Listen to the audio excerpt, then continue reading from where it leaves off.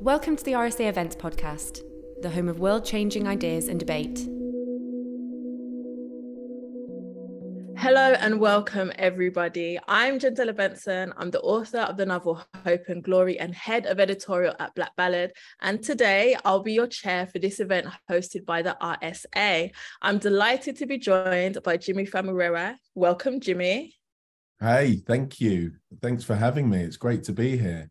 Immaculate pronunciation of my surname. I feel like I have to always say it because I appreciate it each time. No, I mean, we have to represent for the Nigerians in the house. Now, if you don't know Jimmy is a British Nigerian author and broadcaster. His writing has appeared in The Guardian, Wired, and more. He's a restaurant critic for the Evening Standard and is a regular guest judge on BBC One series, MasterChef. In 2021, he won Restaurant Writer of the Year at both the Fortnum and Mason Awards and the Guild of Food Writers Awards.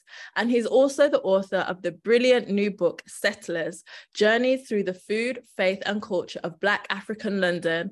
And the research and ideas from Settlers will be the subject of our discussion today. Now, before we get started, just a bit of housekeeping. If you're watching along live, we'd love for you to get involved in the live chat. Please do share your thoughts and comments. And if you're on Twitter, you can use the hashtag RSA Journeys.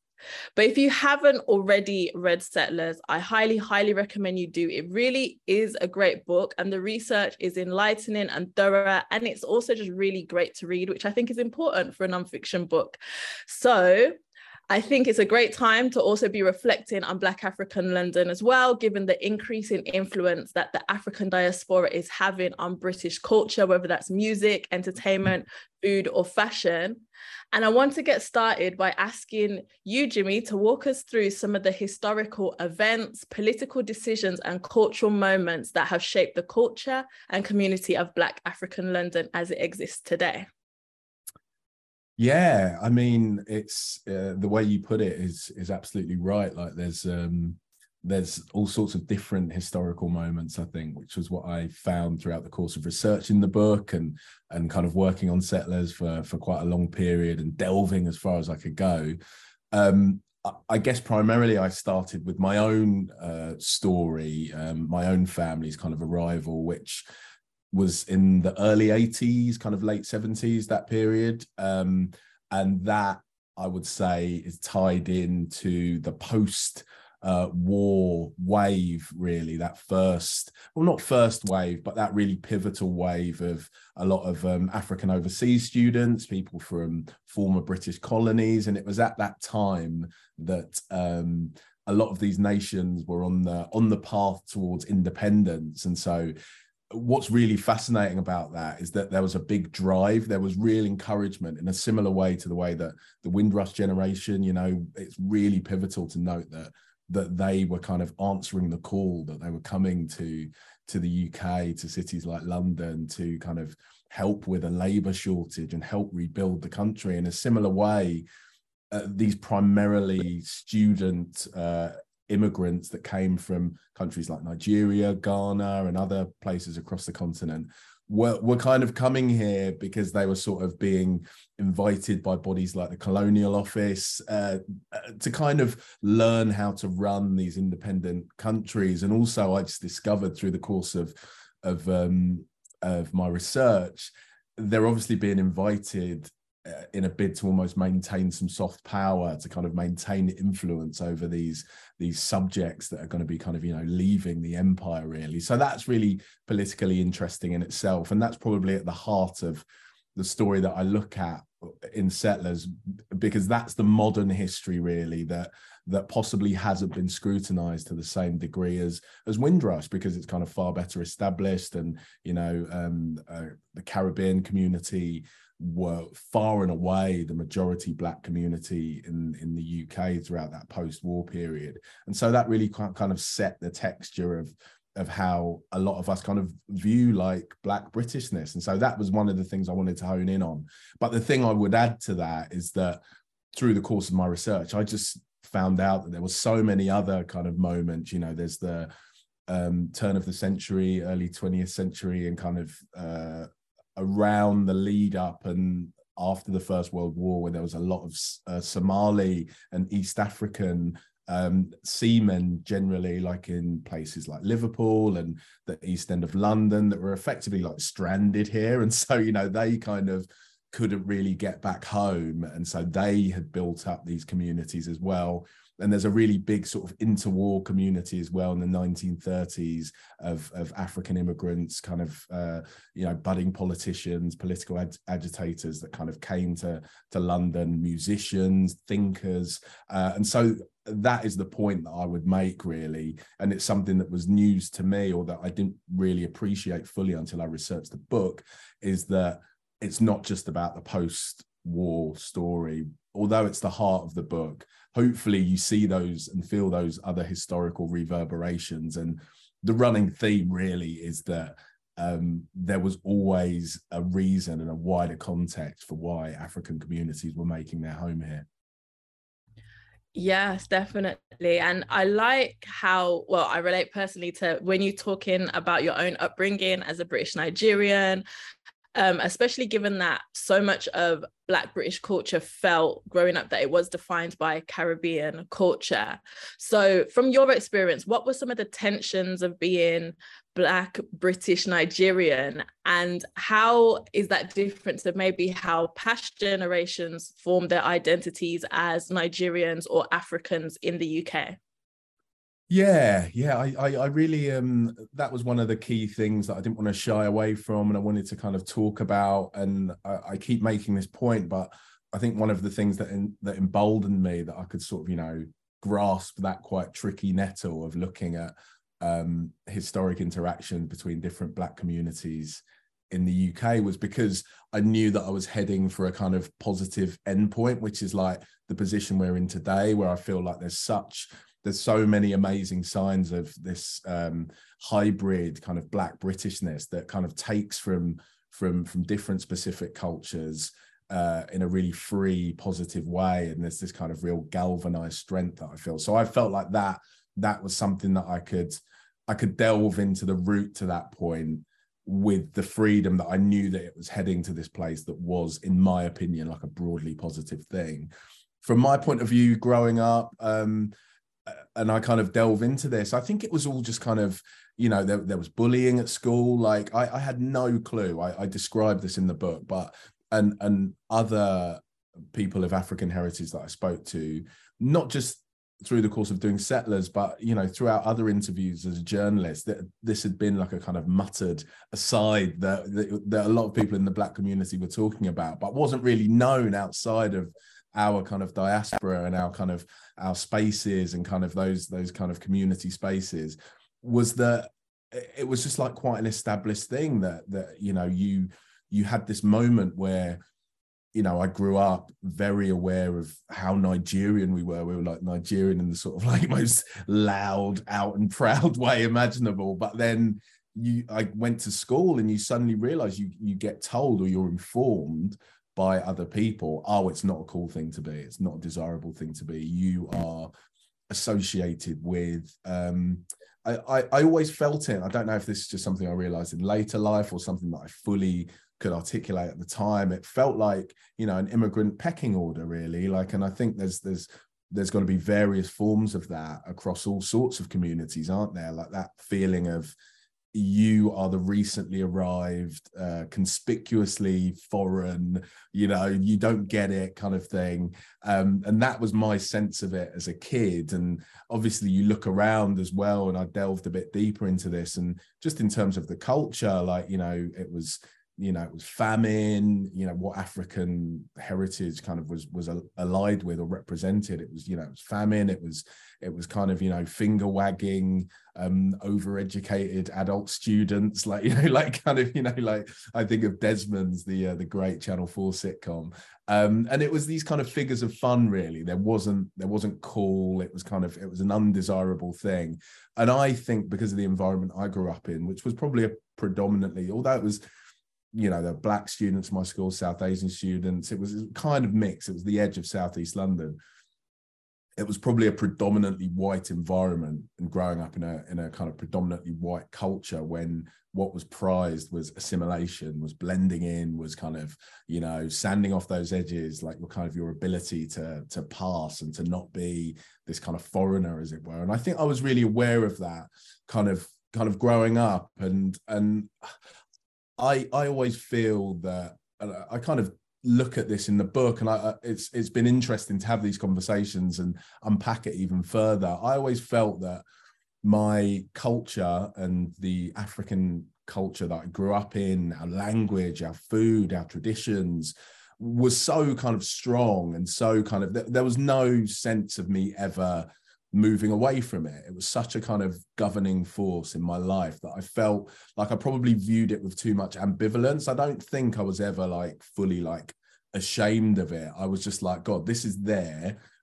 I don't question it. Like, I don't think I'll ever lose that link to it. So I probably didn't nurture it, and I didn't have the interest or curiosity that I then had in later years. And I see kind of reflected in the Black British community now, and Settlers really comes from that desire to kind of know more and unpack that route to a kind of something that you wouldn't necessarily scream from the rooftops, to something that is a source of real pride now and importance for so many people, and almost, you know, people that have lost those ancestral links, have got Caribbean heritage, are now far more interested in finding out more about, you know, their kind of culture and heritage, you know, before enslavement, and their ancestry in that way. So yeah, that's my own personal route, and the route that I tried to map throughout the book.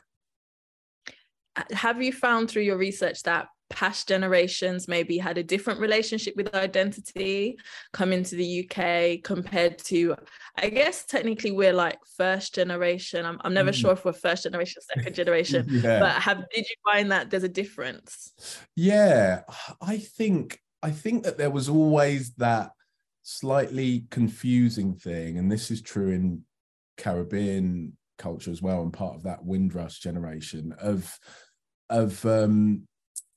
Englishness, or proximity to Englishness and facility with English language being prized, and being able to assimilate and pass being this thing that I think even in my mum's kind of generation, and before that, and throughout the course of my research, it did seem, and obviously this is slightly coloured by the fact that if we're talking about people of African heritage coming to the country, particularly in that post-war wave, a lot of them would have been, you know, upper class, or upper to middle to upper class people of means that were able to travel, and also, you know, obviously one of the chapters looks at education, and, you know, the number, not huge amounts, but significant Black Africans choosing to send their children to these private schools. And I think that is kind of that strange judo of wanting to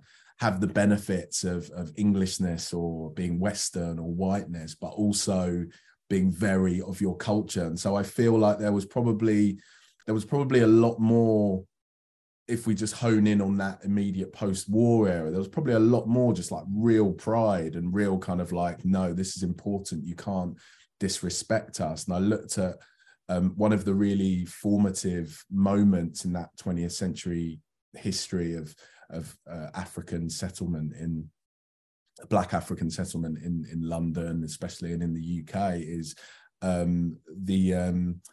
think it was like the 1920s or 1930s, and it's the Empire, you know, the Empire exhibition that celebrates like Empire, and all these Black African students from what would become the West African Students' Union, they protested the representation of African culture. There were all these stories in the lead up to that exhibition, which was up by Wembley and literally featured like living villages, like, you know, peopled with Nigerians that were specially like flown over and kind of recreated village life, and with these living exhibits. And there was a group of young students that were so incensed and so kind of articulate enough, because of their education, their class, to really put across the problem that they had with how their culture was being misrepresented. And so I think probably there was, if you chart it across the century, there was like that real pride and that pushback that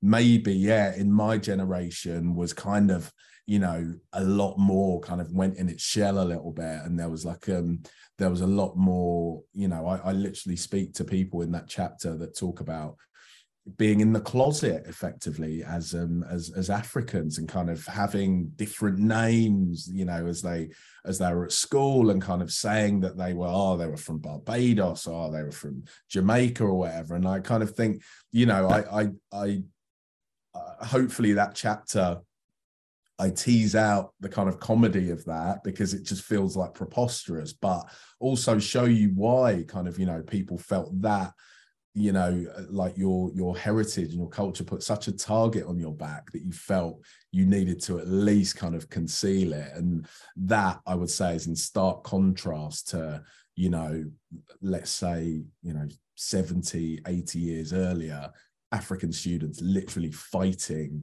to kind of, you know, put forward the pride in their heritage and who they really were, and correct the record really in the face of stereotypes and stigmas around what it was to be African, and all these kind of accusations of cannibalism and whatever else was going on at that time. Yeah, I think it's really important, as you mentioned, kind of like the class difference there. And I'd like to pick up on that, because I think so much of the conversation around Black communities in the UK, a lot of the nuance gets lost, and we're kind of spoken about as this monolith. One of those like monolithic attributes that we're all given, for example, is that we're all working class. But Nigerians in particular have a very specific or interesting relationship with class that often gets overlooked when we're all assumed to be like from working class backgrounds. So what impact do you think that British and Nigerian ideas of class have had on Black African communities in London, but also across the UK? Yeah, I think it's, you know, that notion of trying to disseminate and pull apart this monolith. That was a real driver for this book, and kind of, you know, we've all felt that thing of feeling like you're denied individuality, and your own situation is not reflected in kind of, you know, what people speak about when they think of Black Britons in relation to class, especially.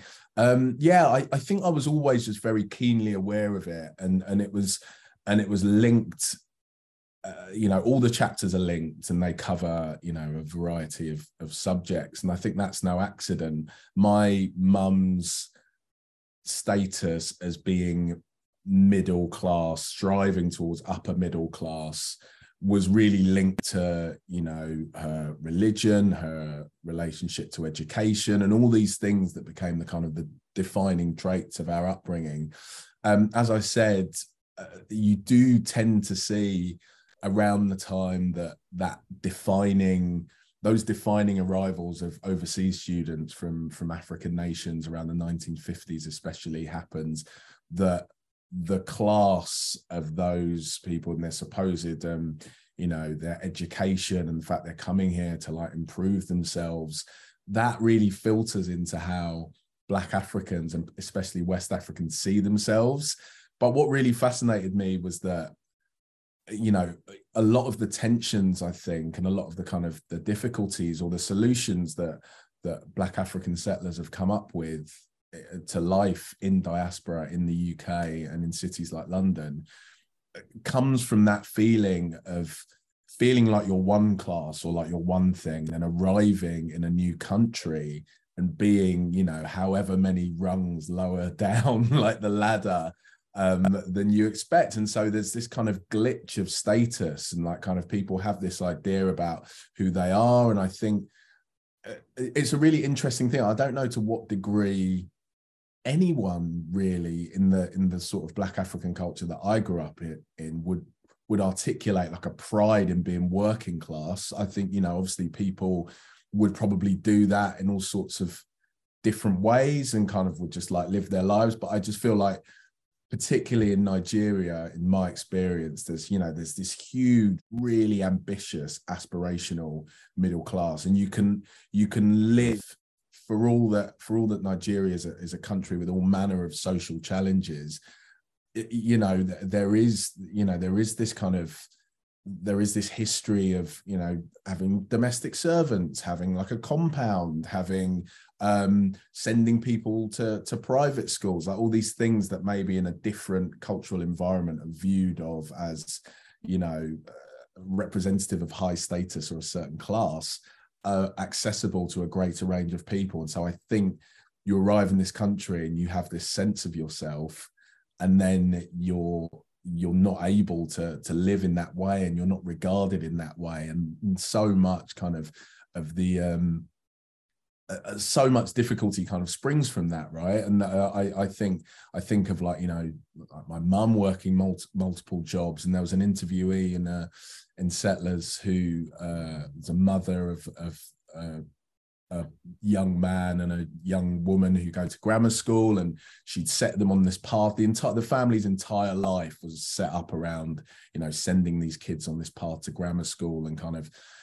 giving them 11 plus kind of tutoring, and kind of like really almost trying to get as close as possible to a private education without the fees, like, you know, to really, you know, work the system in that way. And she kind of literally said to me, like, you know, where I'm from and how I kind of see myself, you know, we come to this country and we're driving cabs, we're cleaning, we're working, we're doing like care jobs and things like that. But she was like, but that's not how that doesn't connect with the person that I was, or that I feel that I still am, you know, in diaspora. And that was a really interesting idea to me, that I don't know if I really fully anticipated being such a big factor, that this glitch in class is such a huge fact of, you know, so much of what we see as kind of Black African life in the UK.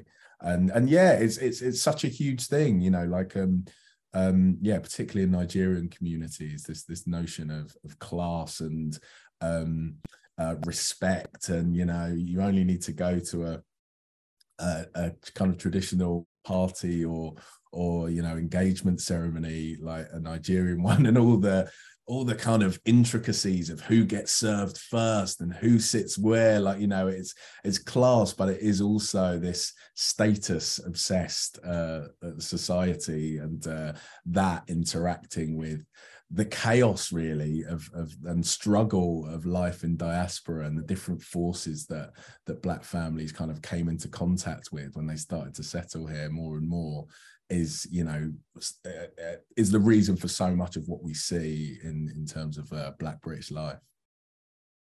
Yeah, absolutely. I'm just thinking about those parties where, you know, the uncle will be introduced to speak and he's got a million different titles, doctor, chief, etc., before the name. It is such a, it's just such a imprint, I think, of life.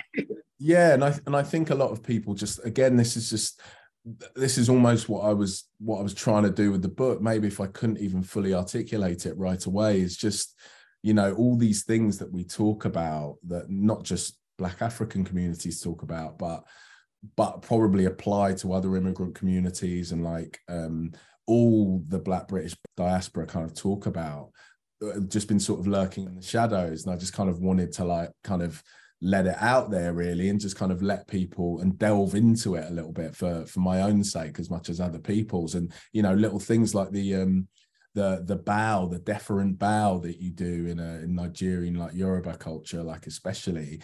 And I think of my mum, and she, like, basically, we wouldn't do the bow. We wouldn't kind of do that. So basically you do this deferential bow to like an elder, to kind of to show your respect and to prostrate yourself before them. But we never did that. We never grew up doing that. And I feel like, again, it's that question of how much of it is just the individual person raising you, and how much of that is their kind of sense of self and social conditioning and class and stuff. And that to itself seems interestingly tied to like having a Western education, or being seen as speaking properly, or having kind of money or means, or having your worldview broadened by travel. And so, yeah, there's a whole other book to be written on class, to be honest.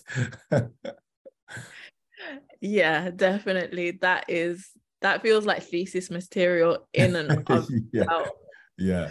But taking that aspirational kind of like theme, another way that this often translates in immigrant communities is around entrepreneurship, and that as a almost hallmark and necessity of the immigrant experience. So could you speak a bit more to how entrepreneurship plays a role in Black African communities in London? Yeah, this was another really sort of like rich kind of part of the story that really just came from, you know, for as long as I've been alive, like everyone around me, every kind of family gathering has been, you know, uncles kind of loudly talking about their business plans and what they're going to do. And my mum's got a business that she wants to get going, and kind of, and you know, and that was just kind of enriched by having more conversations with people. Again, in that classroom chapter, I spoke to, you know, she's essentially an educator, or like after school club entrepreneur who, you know, was training to be a barrister. But she said to me, oh, and she started this whole entire business to effectively offer after school teaching and tutoring services to predominantly Black African children, like looking to get into grammar schools or improve their grades. And she just said to me, look, we had more than enough, like her and her husband, like, you know, they kind of were earning more than enough. But to her, she was like, you know, we as people, she was saying, speaking of Nigerians, are just entrepreneurial. We kind of we want more. We want to kind of, you know, like get on. We want to strive. We want to reach some next level. And I think the thing that I really hit upon that interests me was also within that. And again, this applies across all sorts of different communities, is that need to be your own boss, that need for agency comes from wanting to get some power in a world and in a situation where you know repeatedly feel powerless, and like you want to and I think that is like a big drive of it. And actually you could say that focus and that kind of head down attitude that's very prevalent in Black African, especially West African communities, you know, leads to all sorts of you know, slightly kind of damaging, or like you hold yourself back in strange ways, because, you know, you're not really noticing like any kind of societal obstacles that you're facing. You're so kind of eyes on the prize. And that really interested me, like that there was this kind of self-starting culture that was kind of, you know, really, really enshrined. And then I guess the flip side of that, which I explore in the market chapter, is, you know, there is entrepreneurship and there is this kind of hustle that we all kind of grow up quite steeped in. And it's funny, just as an aside, because me and my brothers will talk about, you know, feeling like we're quite separate from this, but then we look around, like me and my cousins that are my age and my older brother, and almost all of us are freelance or self-employed. So it's interesting that it manifests. You think like, oh my God, like you're joking about your uncles and their crackpot schemes, and then you've effectively become them. But yeah, the flip side of that came out in the market chapter, where I look at, you know, the sort of battle for produce, to kind of find those tropical foodstuffs and ingredients, but also that sense of home, and like kind of represented in markets like Ridley Road and Brixton and Peckham and places like that.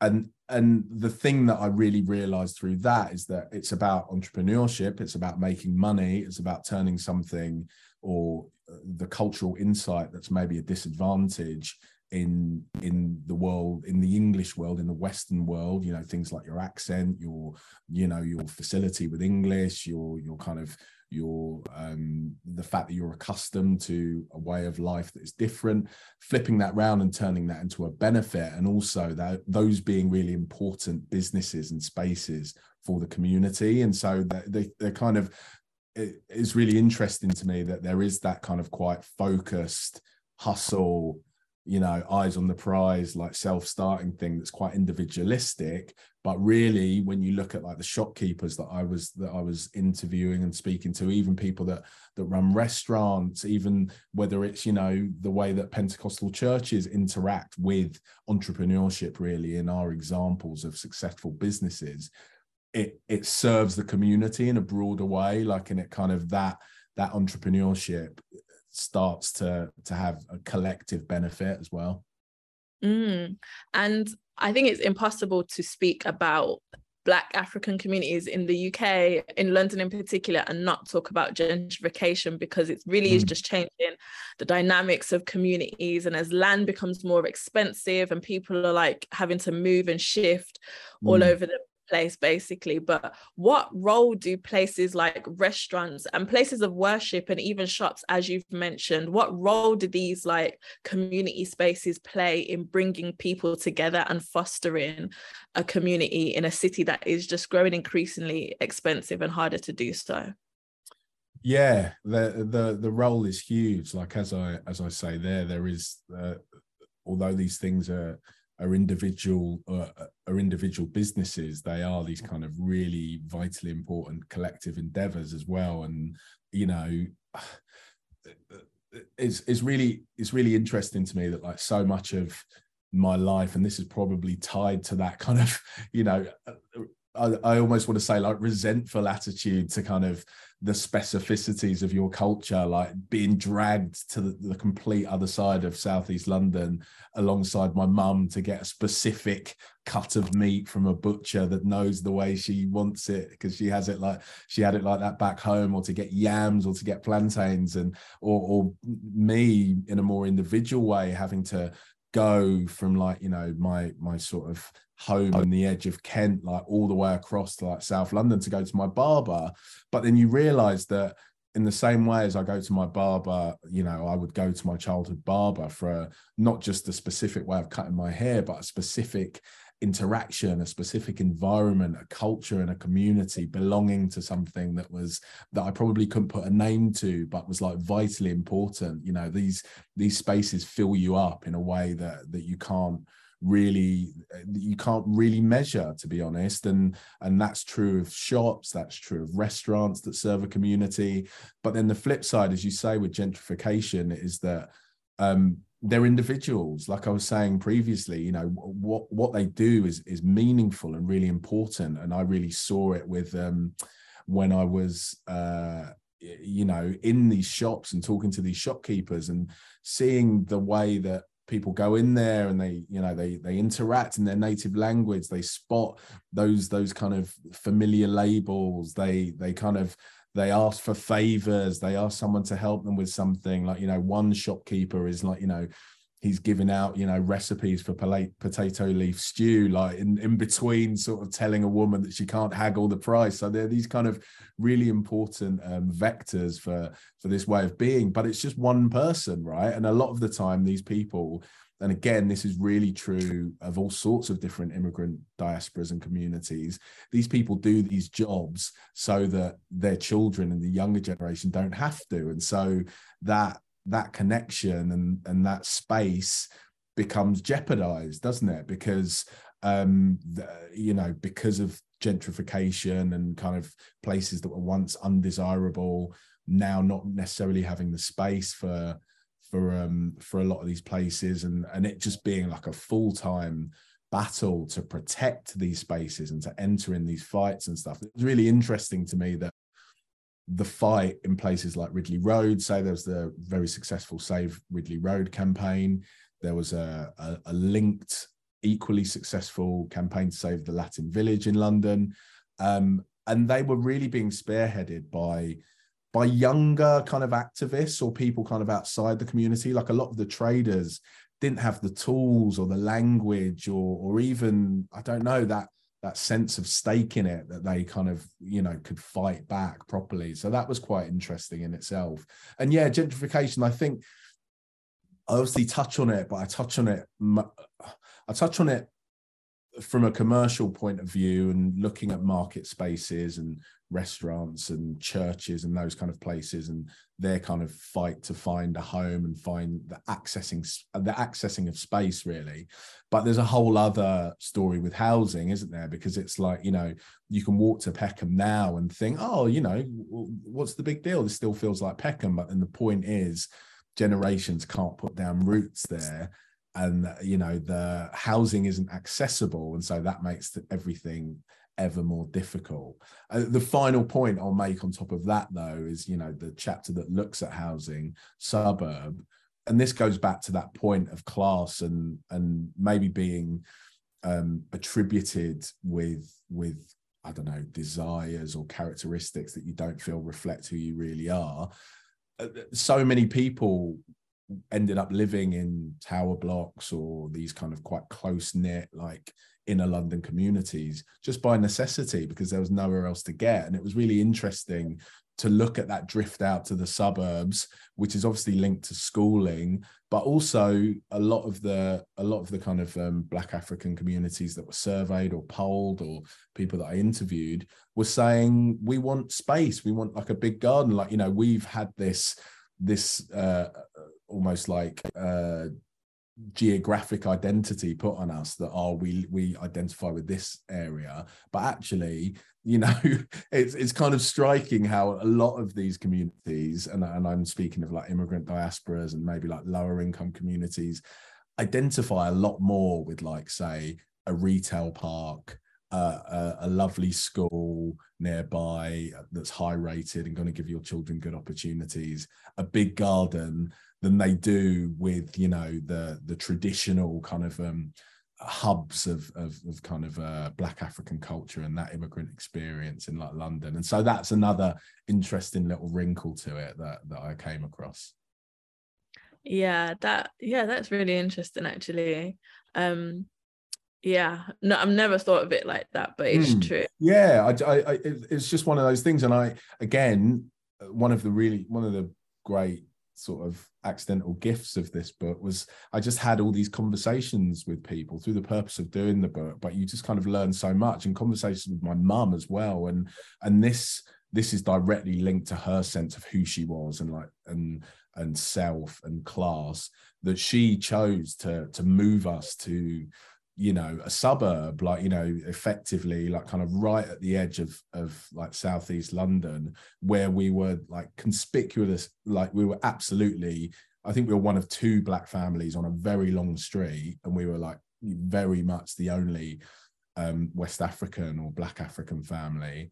And she did that with that, you know, with that kind of singular vision of like, oh, you know, what's more important to me is space and good schools, and like I'm not going to be like, you know, that, you know, she just took that decision. And obviously then that has all sorts of ramifications for like me and my siblings and other people that grow up in that situation.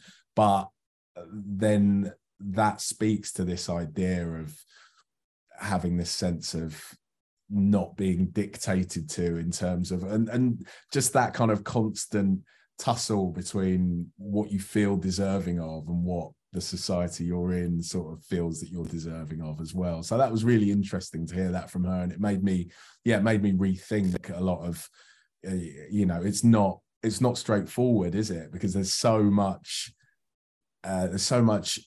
cultural importance in places of significance like Brixton or Peckham, and you know, so many people will be like, this is our home, and it's meaningful because of that long lineage. But then there'll be a lot of people that don't feel attached to it, and probably have, you know, some of the, you know that is what makes gentrification this tricky proposition as well, right? And why we kind of need to keep talking about it and sort of educating ourselves as well, because I admit that I sort of need to like delve a bit deeper into it as well. And I think another aspect which isn't straightforward, but which I like the way that you kind of approached it, because I think it's something that we don't talk about enough, is the fact that a lot of Africans grow up in very like culturally conservative like households where education and respect for authority are kind of like these pillars of our upbringing.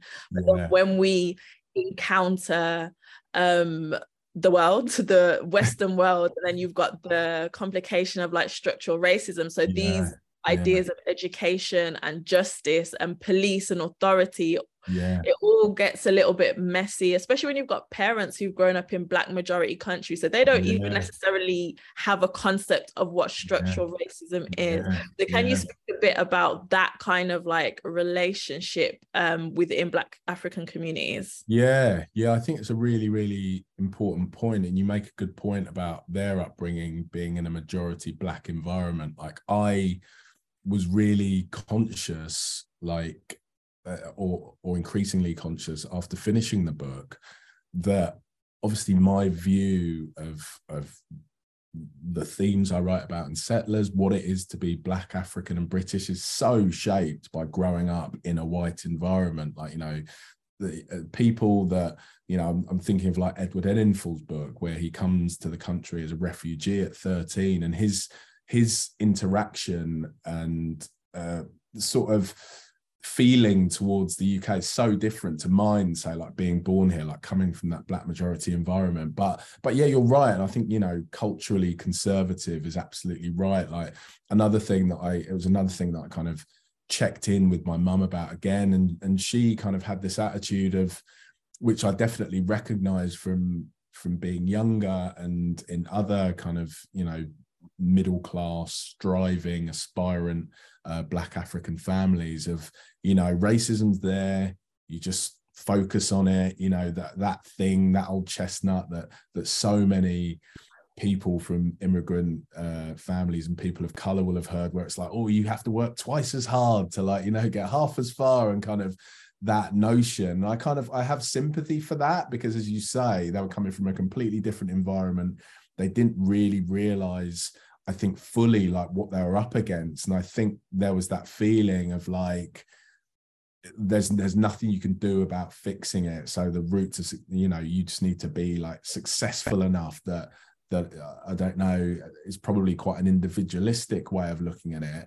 And what really interested me, and this goes back to that point about, I feel like we're gaining so much right now from solidarity and collectivism, not just between Black Caribbean and Black African communities, but like all kind of like immigrant communities, and kind of almost like comparing notes in a really great way. Because I think what my parents' generation and a lot of the people like that, like, didn't really appreciate was what the Caribbean community had been through, like particularly in terms of education, particularly in interactions with the police. And I think, you know, the mistake, and I definitely, it was definitely a lesson that I, you know, either subconsciously like absorbed or was literally told, was that, you know, there's a way to be where you won't be, you know, the police won't see you, there won't be an issue, head down, focus on, you know, things, racism's there, but there's nothing you can do about it. And it was a real realization for me doing the book, to realize like, wow, like I've probably gained as a person from that kind of bulletproof attitude of not really kind of second guessing in that way in terms of institutional disadvantage and things like that. And I've probably kind of just been able to kind of move into spaces and act as if I have every right to be there. But then equally, you think, God, wow, like what you've also sort of lost from like holding on to those things, or keeping your head down, or trying to block things out, or trying to kind of contort yourself to help navigate something that is unfair through no fault of your own, right? And so you're almost kind of playing by the rules of this rigged game, aren't you? And so that was something that I kind of came across quite a lot. And I look, I think there's always going to be that kind of conservatism, like particularly in like West African cultures and like middle class cultures, and we see it manifest now through various debates about to what extent politicians of color in the Conservative Party are to be, you know, celebrated as wins for representation without any kind of recourse given to how diverse they are in terms of class, upbringing, and outlook, right? And this kind of is the flip side of that coin, where we're playing to not be a monolith. But I do think that it's a fascinating part of this story, that there has been that social cultural conservatism. And one thing that I was really interested in was, to what extent can you hold both things in your hand at the same time? Do you know what I mean? To what extent can you be proud of this ancestry and this culture and this heritage that you come from, that really helps you understand who you are?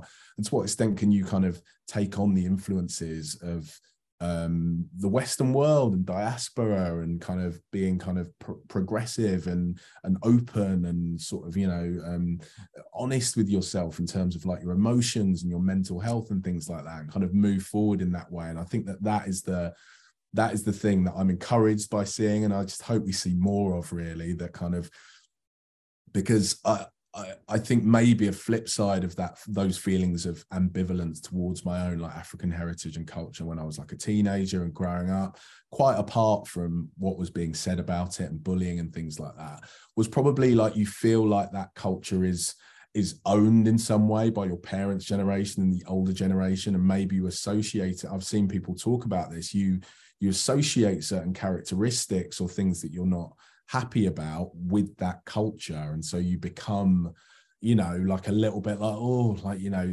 you feel like you can't claim it for yourself. And what I've seen, and what Settlers hopefully pays tribute to, is people reclaiming it and claiming it for themselves, and sort of managing to be take both pride in that tradition, but also kind of move forward and have a kind of modern sensibility. I think this is a great time to kind of ask the big picture question. What do you think the future of Black African London might look like, given all the evolutions across culture and community? What do you think it might look like in the future? It's a really good question. And I think one of the things that I kind of am an optimist. I think, as I say more than once in the book, because you kind of because I feel like I have to be, because I'll just kind of give in otherwise. But one of the things that I hadn't really anticipated was obviously the difficulty in coming to this country. Like, you know, it's got harder and harder, and that you know, post Brexit, like there's all sorts of really crazy figures in terms of, like, you know, the number of visas that are turned down from people in like Black African countries, and so I think you have to acknowledge that it's, you know, you're maybe not going to see the same wave of migration, or it's going to be harder and harder to have those similar waves again. But I feel like what the future of it probably holds is that it just gets increasingly, it just permeates the culture even more. Because I feel like now I really wanted to shine a light on this culture in this world, but I feel like, you know, there's so much more, and I'm seeing not just manifesting in music and film, but all across the board, like more interest in other African nations and different cultures and things like that. And I think that thing, if we go back to that point about what was held against you know, those of African heritage, particularly in the 90s and like the 80s, of being these recent arrivals, like there has been such a kind of growth and permeation of the culture. And I think that as Black Africans become more British, hopefully they will continue to hold on to those sides of themselves. And you can see it in the fact that if we just talk about Black African London, as I hint at in the book, that exists outside of London now. Like, you know, like Black African London is kind of like, you know, Milton Keynes almost now. Like, you know, there's so many figures around, you know, drift out to the suburbs, like kind of people kind of, it just becoming this part of British culture, really. And I think, and I hope that will continue on its own terms as well, like not not in a mode of kind of assimilation or, you know, becoming, you know, sloughing off those like edges and the things that make people African, however they define that, but in sort of being itself, but also part of that greater whole, as I call it. And, you know, Black Britishness being, you know, Black African culture and Black Caribbean culture and all those things at once, and just that rich tapestry carrying on, really. So yeah, that's my hope, but who knows? A lovely optimistic hope to end on. Thank you so much, Jimmy. It has been great. I really enjoyed our conversation. Oh, me too. Thank you. Jimmy's new book, Settlers, is out now. The RSA have provided a discount code for anyone buying the book through Foyles. The code is Foyles RSA 20, and both the code and the link will be appearing in the live chat right now. But thank you to everyone who's tuned in, and thank you to the RSA for hosting this event. And if you'd like to learn more about the work of the RSA and how to get involved in their global fellowship community, you can visit thersa.org. Thanks for watching, and we'll see you next time.